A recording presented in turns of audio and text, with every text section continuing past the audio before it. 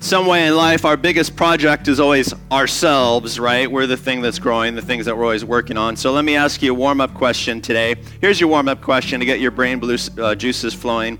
What's one thing you're working on these days? What's one thing in your life that you're working on these days? I'm just going to give you 8 seconds to think about it and be brilliant. But just one thing in your life that you're working on these days. Think it through.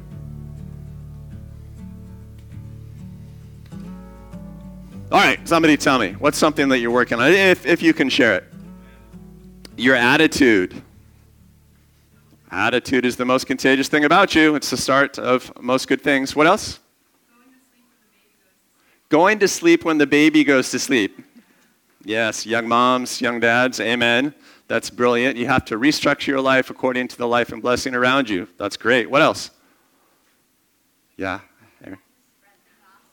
Trying to spread the gospel. Again, the youth are the best Christians, right?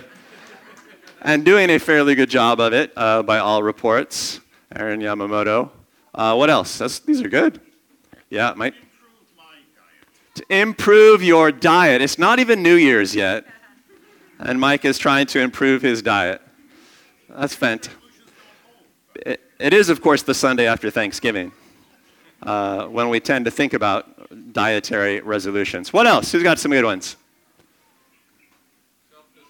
Self-discipline. Sure. Yeah. Easy to discipline others. Yeah, Dave.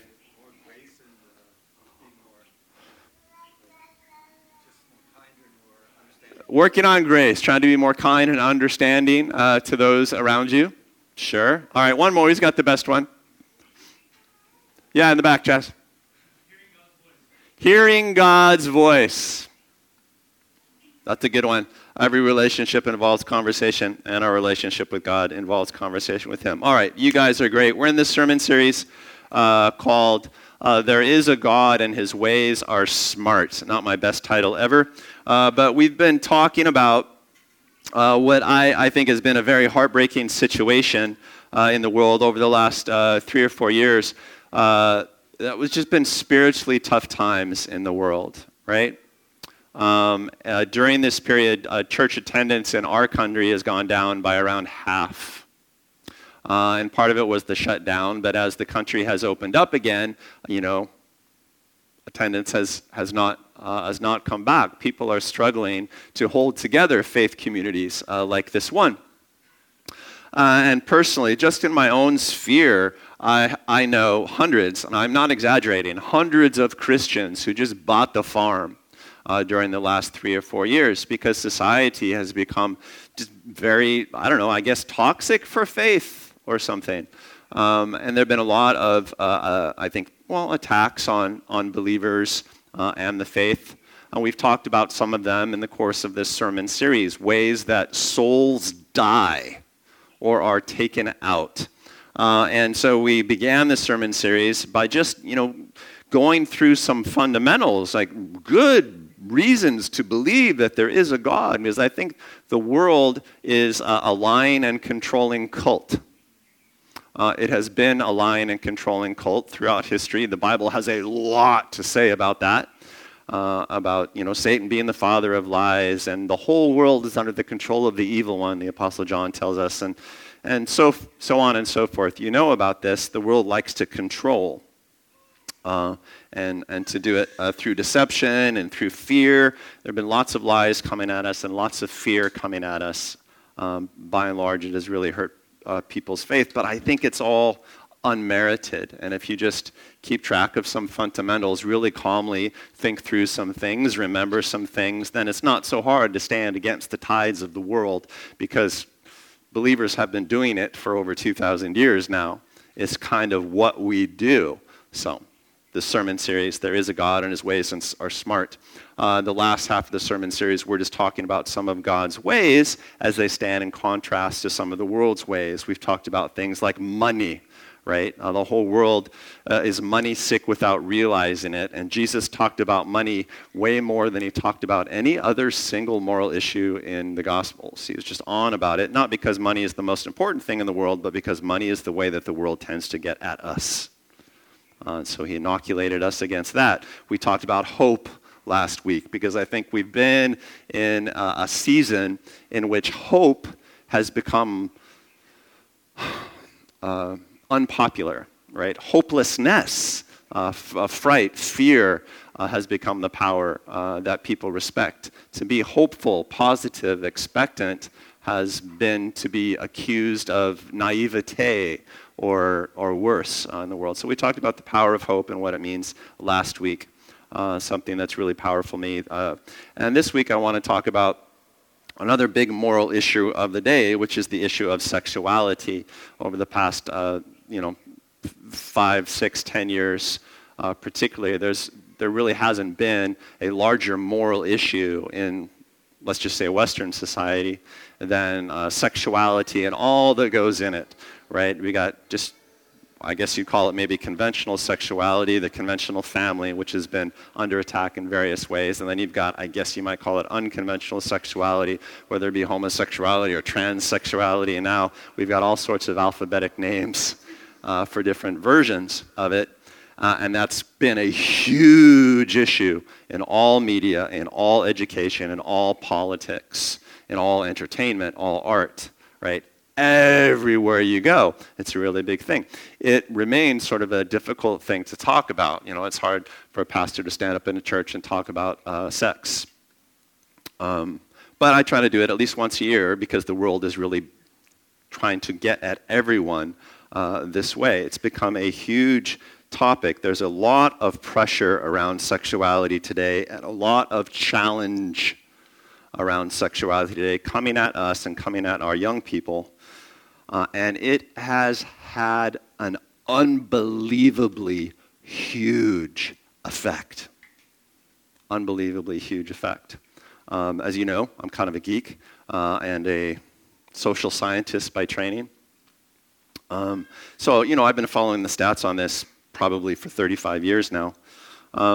So all the major studies ever done on, I don't even know what the name is these days, but let's call it alternate sexualities, homosexualities, for instance, has shown that constantly through the generations, as far back as we can measure, like the rate of homosexuality in general populations runs at about 1.3%. And then during my generation, Generation X, and a little bit after that, depending on where you were, it was bumped up to close to 2% in some places. During the past just 5 years, it's gone from like 1.5% to 2% to now 25% of millennials identify as something other than just heterosexual. 1 out of 4. 1 out of 4. The effect has been astonishing. Astonishing. And you have to take a look at that and think, well, that is a heck of a transition in like human society, right? And that's a heck of a transition. And we could talk about like, well, what in the world drives something like that? And get into it. But my general point is like, that's a sea change in human society right there. It was a big issue for me beginning when I went to college, but it is a much bigger issue for any kid in college these days. A much, much bigger issue. And so I would just like a sensible, compassionate, reasonable way to talk about it. And I feel like we need to be able to do that as a family of faith. One of the things that really interests me about the sexuality movements today is how deeply spiritual it is. Have you thought about this? This really kind of impresses me. It's fascinating, and it leads to some fascinating conversations. For a person who would say is biologically male, to say, but I'm really a woman, that is a fundamentally spiritual statement, right? Because obviously there's no biology in it. They're saying that there's something about me as a person that transcends my biology,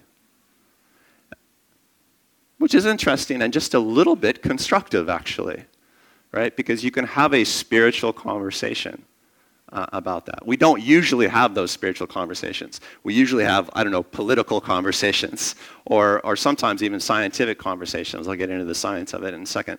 But it's an interesting time to have spiritual conversations about sexuality. And I hope that's heartening. for the people of God. And I hope that's encouraging for you guys.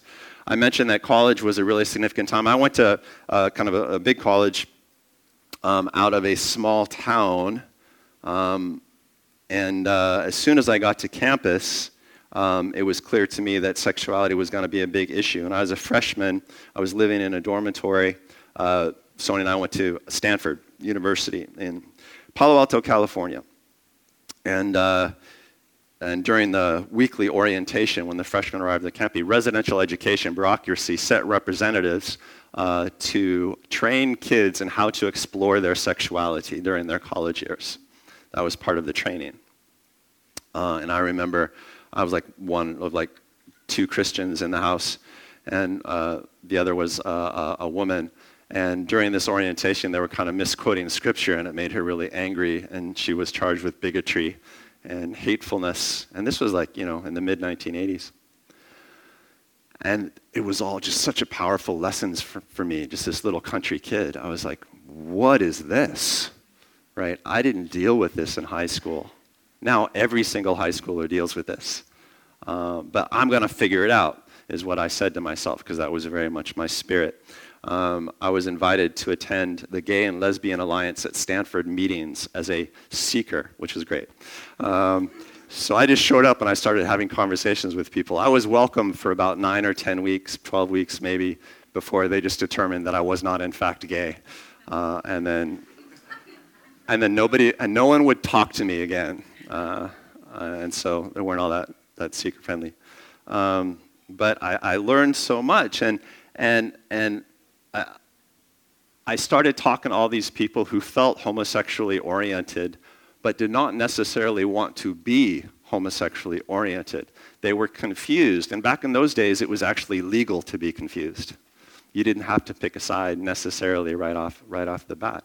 And so I just started experimenting. Well, people would come to me and say, hey, you're interested in these topics. Like, I'm attracted to men. I don't want to be attracted to men, would say a guy friend of mine. What do I do? And nobody had a ready answer. And so I just started like, well, I don't know. Let's pray together.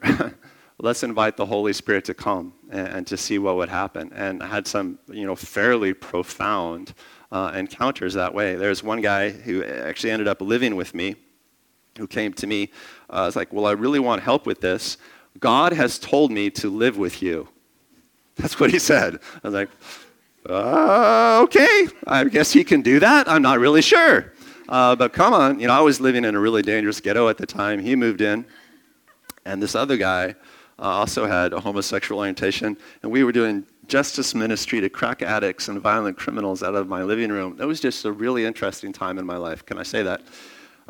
And we were at church one day, and this guy who had come out of a super hyper promiscuous gay lifestyle came up to me, tapped me on the shoulder, this guy that was living with me, and said, God says you're to pray with me right now. And I said, well, dude, I guess you're in charge. So I took him to the back of the room, and I just started praying with him. He fell down unconscious and just basically was delivered of something. Woke up 2 hours later, and the next day came to me and said, I'm different. I don't know what happened, but I'm different. And then he started studying what a healthy sexuality was, which is always step 2, yeah? And this day is married a gal who's a former lesbian, in fact. And they're just the loveliest family. They got, I think it's 3 kids now, and just have been living joyfully ever since. You think, well, that sounds like a rare experience. I had probably 50 of those experiences in 4 years. And what it taught me is that people can change, right? No matter what lifestyle you're locked into. Now, maybe you're locked into a promiscuous homosexual lifestyle. Maybe you're locked into a promiscuous heterosexual lifestyle, right? Maybe you're just locked into a lifestyle that's all about pornography or something like that.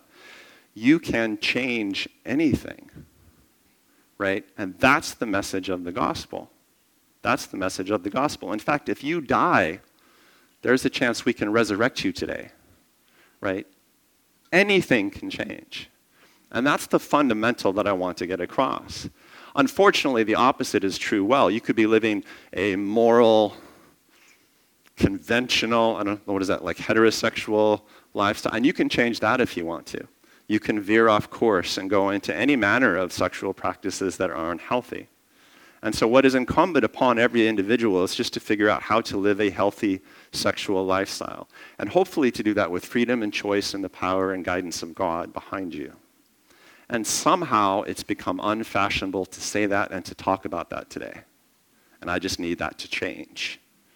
I need that to change. Even back then in the 80s, early 90s, where I was trying to figure this thing out, just some punk kid from the country, right, helping to bring God's change sexually to people in the world, it was very dramatic for me. It was very challenging. Eventually, I met some other people who were doing similar ministry, and I just learned so much.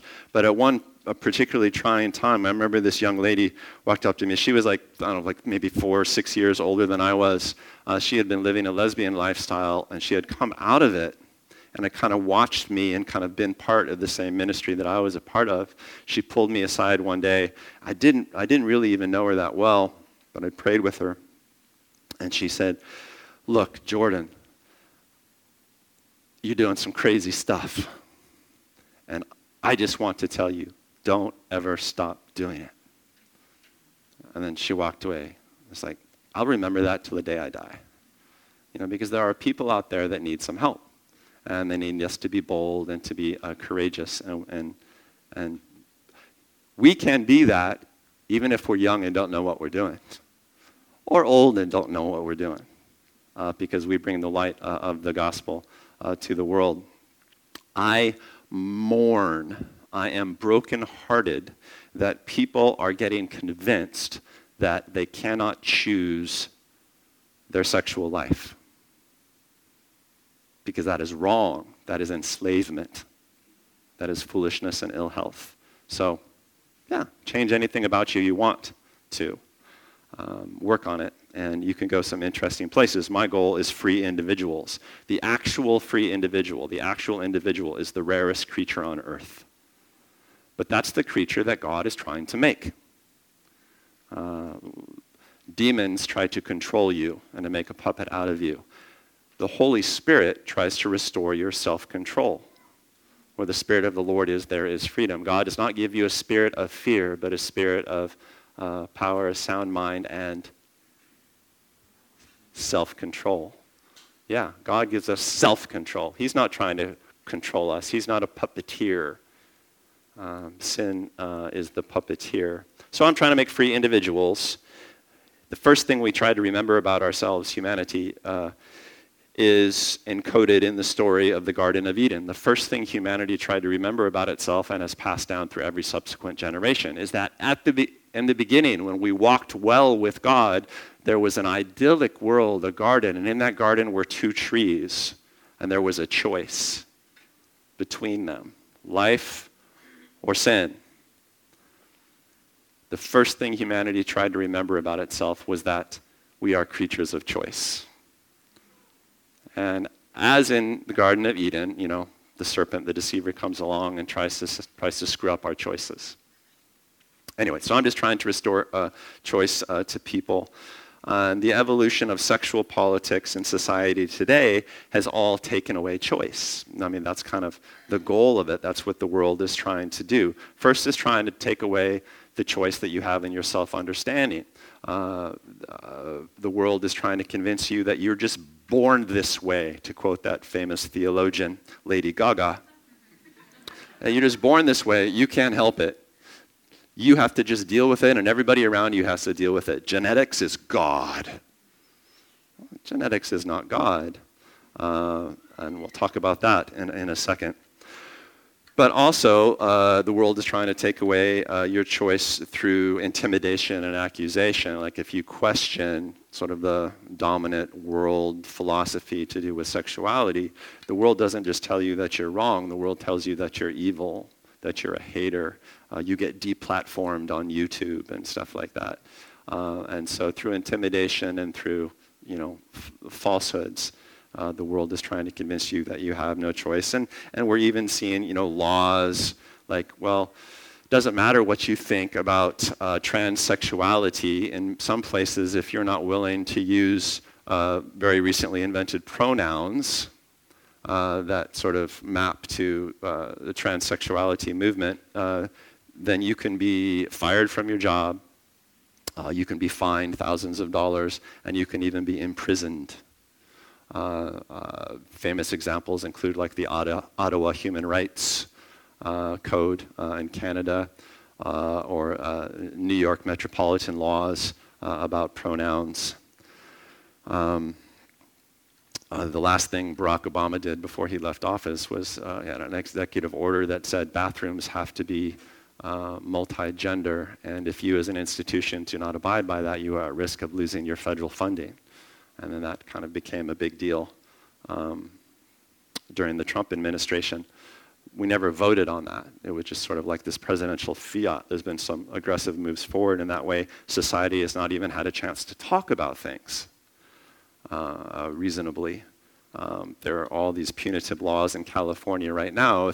If your kid is sexually confused, doesn't know if he or she is a he or she, or doesn't know whether he or she is attracted to someone of the same sex or not, you can't take that kid to therapy. That's considered criminal. And there have been kids taken away from parents now because of that. So it's become quite aggressive because sexuality is being treated as identity. The way you feel sexually right now is your identity. And for me to say otherwise is a criminal offense, according to some laws. They're not by any means universal now, right? But I just want to say that sexuality is not identity. And there's a falsehood that I will live and die on. Sexuality is not identity. What's your identity in Christ? Pop quiz. We talk about this sometimes. What's your identity? Anybody know? Child. That's right. The only thing the Bible ever says about our identity is that we are children, as it says in letters from John, 1 John. We do not know what we will become. We only know that when we see him, we will be like him. So it's a statement of being a child. I don't know what I'm going to be when I grow up. All I know is that when I grow up, I'll look a little bit like my parents, right? And so there's a spiritual analogy. You don't know what you are. You're changing every day. Who are you to kind of define what you're going to be in the future? You haven't even seen God in his full form yet, right? So we're all changing. We're all growing up, right? We all are ascending towards some image, and, no eye has seen, no ear has heard, no mind conceived what the Lord has in store. All these scriptures about this. We're becoming something that we can only guess at. My job is to remind everyone that they're human. My job is to remind everyone that they have choices. My job, where sexuality is concerned, is to remind everyone that it's a complicated field and that we have to work at being healthy. We're not just born some way. All right, that's my job. But let's start talking about grace first before we get into the science. I'll try to progress through this pretty quickly because we had a lot of business to do early in the sermon. Grace is the cardinal Christian virtue. It's the thing that's most unique about Christianity, and it's the hardest thing to understand. The thing about grace is that you have a clear standard on one side and radical generosity on the other. And you need to do both. You need to be very clear about the truth and very generous about how it's applied. Almost too easygoing. And grace is what got Jesus killed. He was a very righteous dude, but he was killed by religious experts who thought that he was a licentious playboy because he looked overly generous. Grace is hard even for Christians to understand because it seems like grace offends God. You know, if we're lax with standards of sin and truth, that offends God, we are taught. But I don't think it does. We need to have a really clear standard. We need to know what the truth is, and we need to be very gracious about the way that we apply to truth, as David was speaking about in his response earlier. So let's talk about grace and divorce. I always think that this is a good way to start a talk about sexuality, or I guess we're halfway through now, to clarify a talk about sexuality. The Bible says that God hates divorce. Very clear about that. Book of Malachi. God hates divorce. There are a lot of people here who are divorced. And I think the church has learned to have a fairly healthy attitude toward divorce. Even though we know that it's wrong and that God does not like it, we have learned to accept it, not to promote it, in fact, to try and prevent it, but then also to help people recover from it if it happens. We've I think, triumphed in this area, right? We hold the truth pretty clearly, but we also have a lot of grace and compassion for people who don't quite live up to the standard of faithfulness and longevity in marriage. We have all sinned and fallen short of the glory of God, and that's a way that a lot of us have fallen short of the glory of God.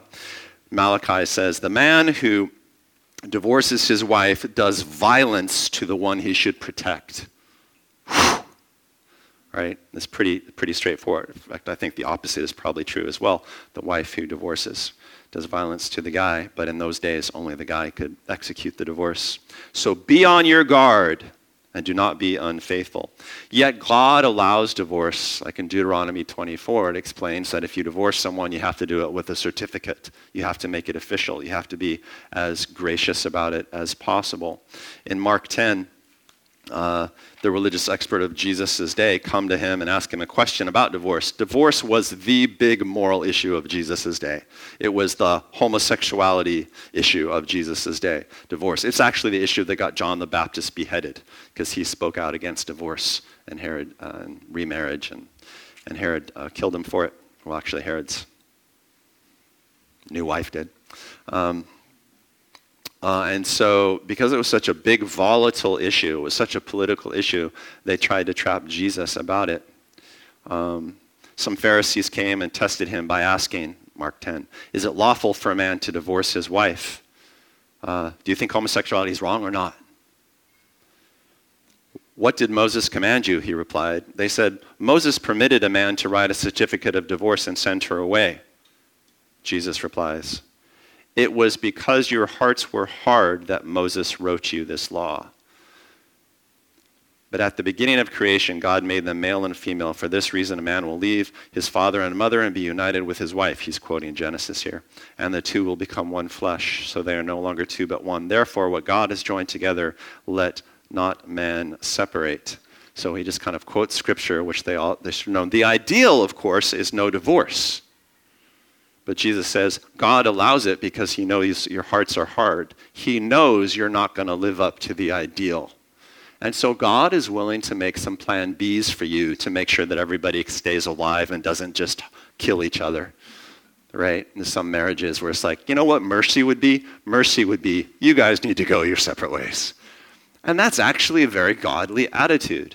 Right? We don't want to be flippant about it. We don't want to be casual about it. But we don't want to be too legalistic about it. We want to be kind and compassionate and generous. It's grace. You understand? Everybody, snap your fingers if you understand. All right, so I think this is just a great attitude to have about all of these big moral issues, a grace attitude. We need to understand what the standard is about sexuality. And scriptures are very clear. Sexual, I don't know, what do we call them today? Alternate sexualities. Scripture says that alternate sexualities are a bad idea. Namely, they say that it is unhealthy, right? The ideal is sort of stated, like, man and woman, lifelong faithfulness, stay chaste until you're married. Basically conservative moral values work best for society. That's kind of what Scripture says pretty clearly. And Scripture is not unclear about it. There's a lot of revisionist Bible teaching these days that says, oh, well, the Bible doesn't actually forbid sexuality or alternate sexuality, or homosexuality or alternate sexualities, but actually the Bible's not clear. The Bible mentions it 11 times, if you want to know. Genesis 19, Leviticus 8, Leviticus 20, Judges 19, 1 Kings 14 and 15, 2 Kings 23, Romans 1, 1 Corinthians 6, 1 Timothy 1, and Jude 7. And in every one of those instances, the Bible is very clear. Don't do this. Don't walk down that path. It is not going to go well for you or for society if you allow it. The Bible is very clear about that. My favorite example is actually an old one. The language is a little bit archaic, but from Leviticus 18. I just want to read one this morning, so that you get the feel for how God talks about sexuality in the Bible. The Lord said to Moses, speak to the Israelites and say to them, I'm the Lord your God. Me, I'm the Lord. I'm the guy who knows. So please listen up. You must not do as they do in Egypt, where you used to live, and you must not do in the land of Canaan, where I am bringing you. Do not follow their practices. And some of these practices were reprehensible even by today's standards, involving, ritual orgies of various sorts and baby sacrifices and things. You must obey my laws and be careful to follow my decrees. Again, I'm the Lord your God. Keep my decrees and laws, for the man who obeys them will live by them, will stay alive. I'm the Lord. There's a lot of I'm the Lord's in there. There's a lot of look, trust me on this. That's what he's saying. No one is to approach any close relative to have sexual relations. I'm the Lord. No incest. Do not dishonor your father by having sexual relations with your mother. He actually had to say that. She's your mother. Do not have relations with her. Do not have sexual relations with your father's wife. That would dishonor your father. That would be like your stepmom. Do not have sexual relations with your sister, either your father's daughter or your mother's daughter, whether she was born in the same home or elsewhere. Do not have sexual relations with your son's daughter or your daughter's daughter. That would dishonor you. Well, yeah, so far, we all agree on this stuff. Do not have sexual relations with the daughter of your father's wife, born to your father. She's your sister. Do not have sexual relations with your father's sister, your aunt. She's your father's close relative. Do not have sexual relations with your mother's sister, because she's your mother's close relatives. It goes on. It's kind of creepy. Do not dishonor your father's brother by approaching his wife to have sexual relations. She's your aunt. Do not have sexual relations with your daughter-in-law. Do not have sexual relations with your brother's wife. Do not have sexual relations with both a woman and her daughter. Yeah. Do not have sexual relations with either her son's daughter or her daughter's daughter. Do not take your wife's sister as a rival wife. Some of these places allowed polygamy. It's don't marry siblings. That would be awkward. And do not approach a woman to have sexual relations during the uncleanness of her monthly period. There were a lot of bloodborne diseases, plus it was undignified, and there were customs to do with law, so that would be undisciplined. Do not have sexual relations with your neighbor's wife, and so defile yourself with her. Yeah, that one's in the Ten Commandments. Do not give any of your children to be sacrificed to Molech, for you must not profane the name of your God. I am the Lord. Do not lie with a man as one lies with a woman. That's detestable. Do not have sexual relations with an animal and defile yourself with it. A woman must not present herself to an animal either to have sexual relations with it. These are perversions, or some translations will say these are confusions. People get confused about these things. That's what he says. The one that jumps out at me is in the middle of this stuff about devious sexual relations, the Lord says, do not give any of your children to be sacrificed to Molech. So what they would do, and the way they would worship the gods of Egypt and the gods of the Middle East, is that you would take a newborn, and then there'd be this metallic, usually brass idol, and you would heat it up until it glows, and then you would throw the newborn on the idol and fry it to death, and praise your God as you did it. So it's as if the Lord is saying, look, you might think you're getting into just sort of harmless sexual practice, but I'm telling you, it leads to public murder of babies, and you'll be worshiping something you do not want to worship. This is how the nations get defiled, is what it says. Sex can defile an entire nation. That's how powerful it is. Sex can bring down a nation. Is what the Lord says. So, Bible's pretty clear about stuff like that. If you're interested, science does not show that alternate sexuality, you might say homosexuality, is genetic, because that's the one that has been most studied. So you're not born gay. For what that's worth.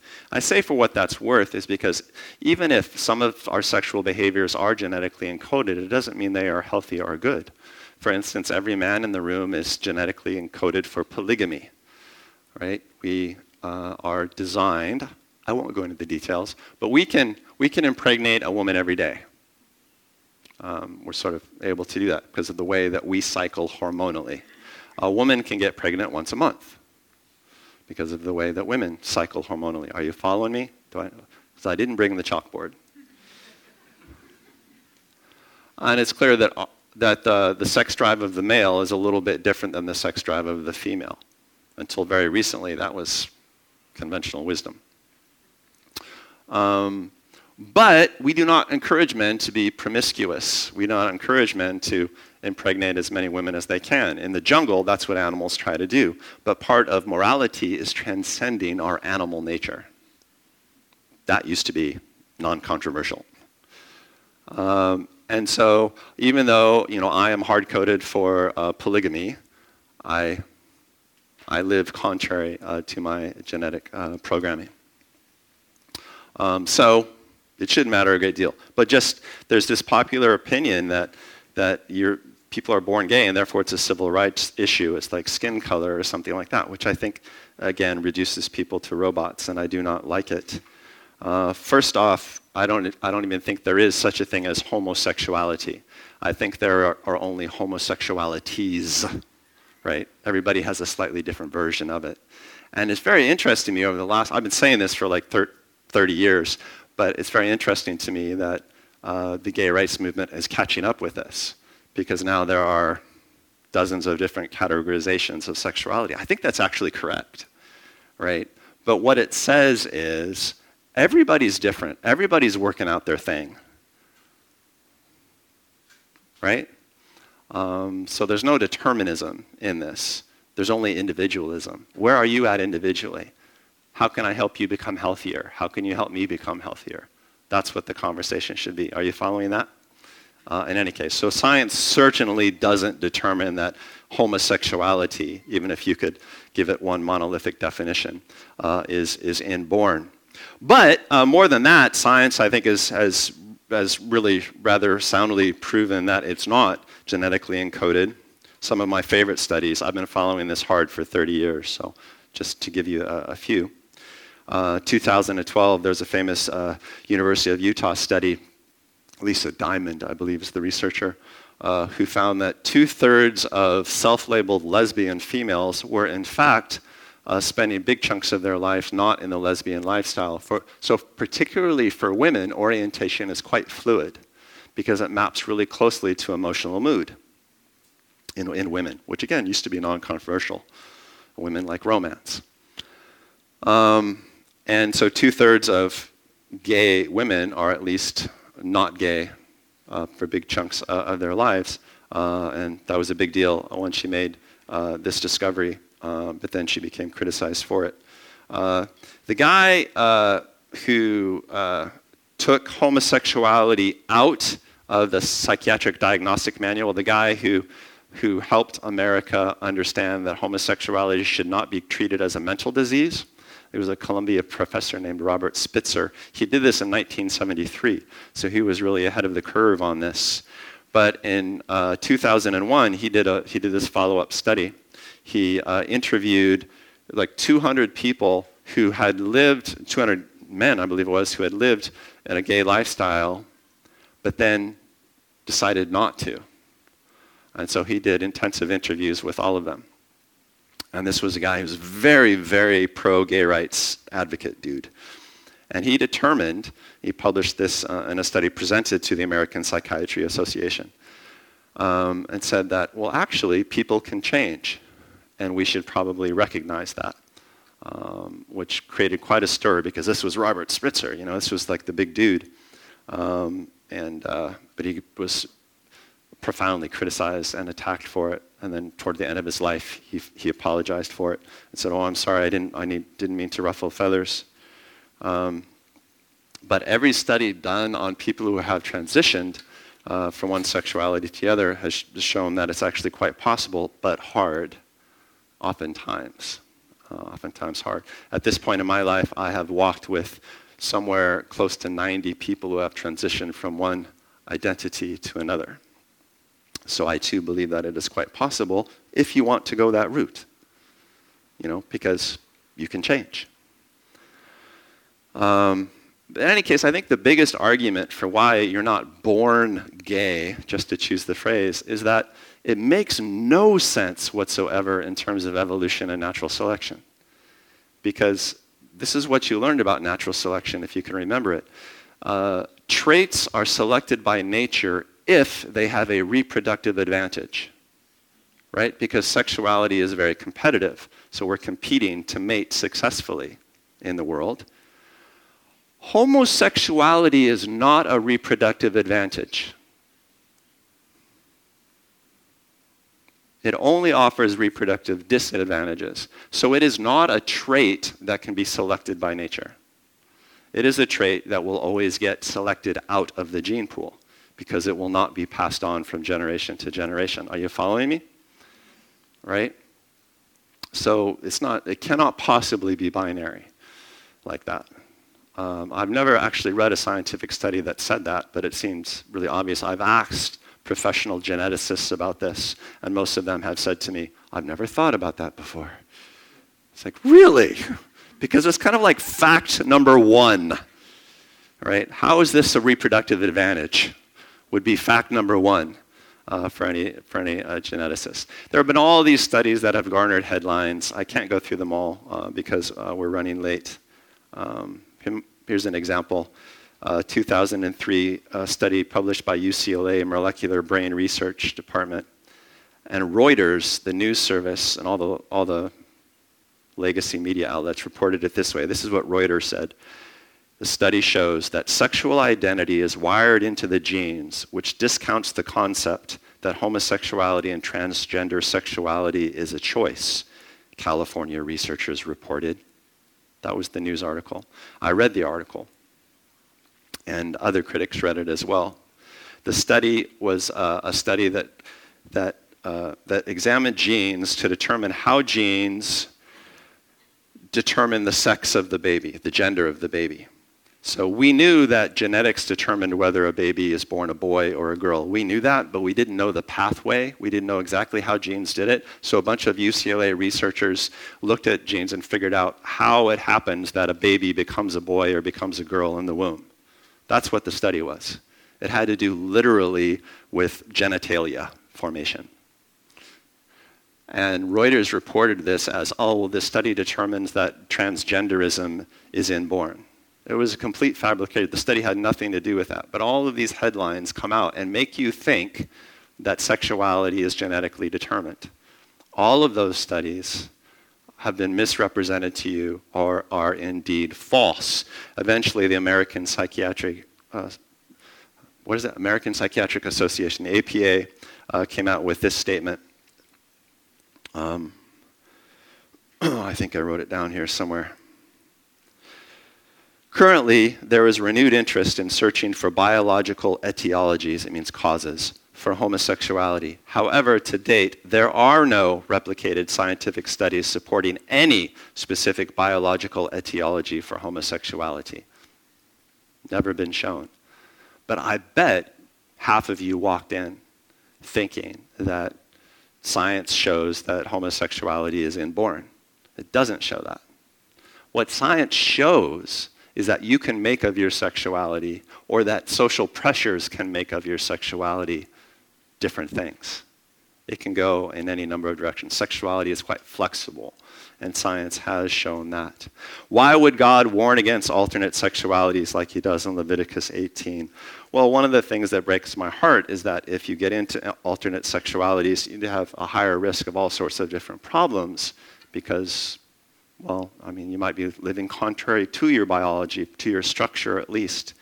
So studies show that gay men have 7 years shorter lifespans because they're just prone to a lot more disease because of the way they go about doing sex. Higher rates of all communicable diseases, especially liver diseases, and higher rates of certain cancers. The promiscuity rates among gay men are astonishing. So one of the things that happens with the sexes is that men tend to be a little bit more sexual aggressive. We are readier more often. And women a little more conservative. It takes them a little longer to get ready. Again, this used to be conventional wisdom. And so they moderate each other. Right? And what it means is that the guy has to do relationship well. Right? And the gal needs to get over insecurities and do relationship well, right? And it used to be a constructive limitation, right? But if it's just guys with guys, all of those moderations fall off. And so studies show it's harder and harder to get recent studies on this because they've all been censored. But the average gay guy has over 400 sexual partners in his life. I've seen some studies that show the average gay guy has 700 sexual partners in his life.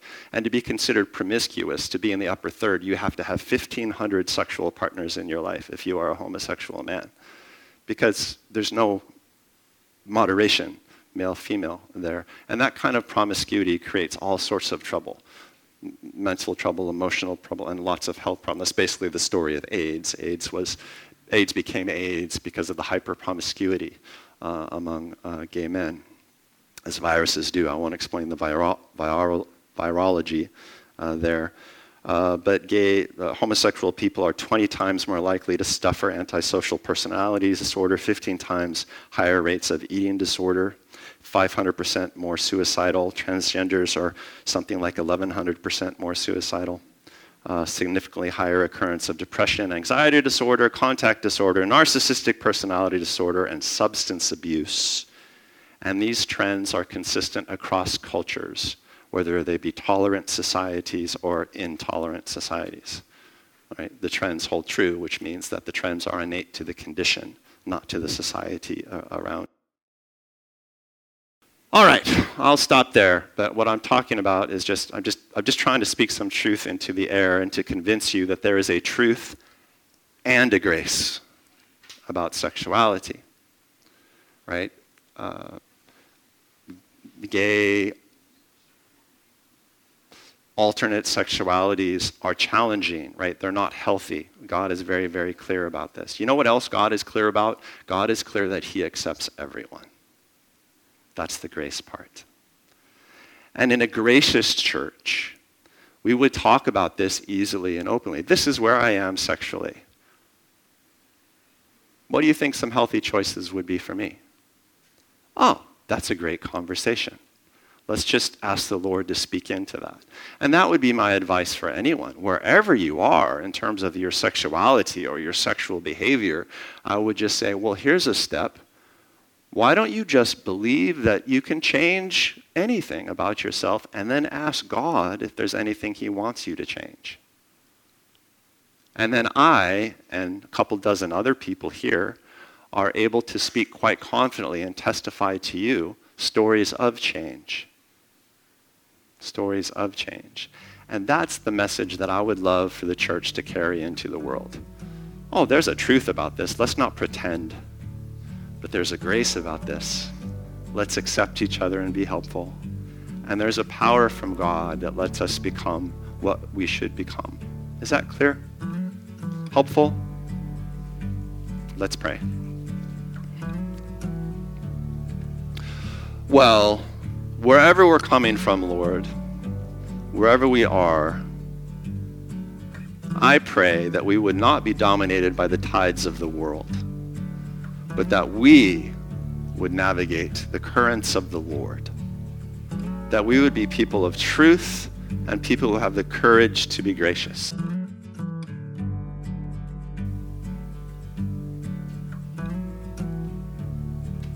I pray, Holy Spirit, that you would give people freedom this morning, freedom to be human beings,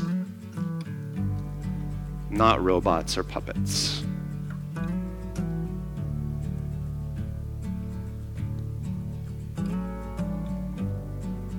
I bless you to be actual individuals.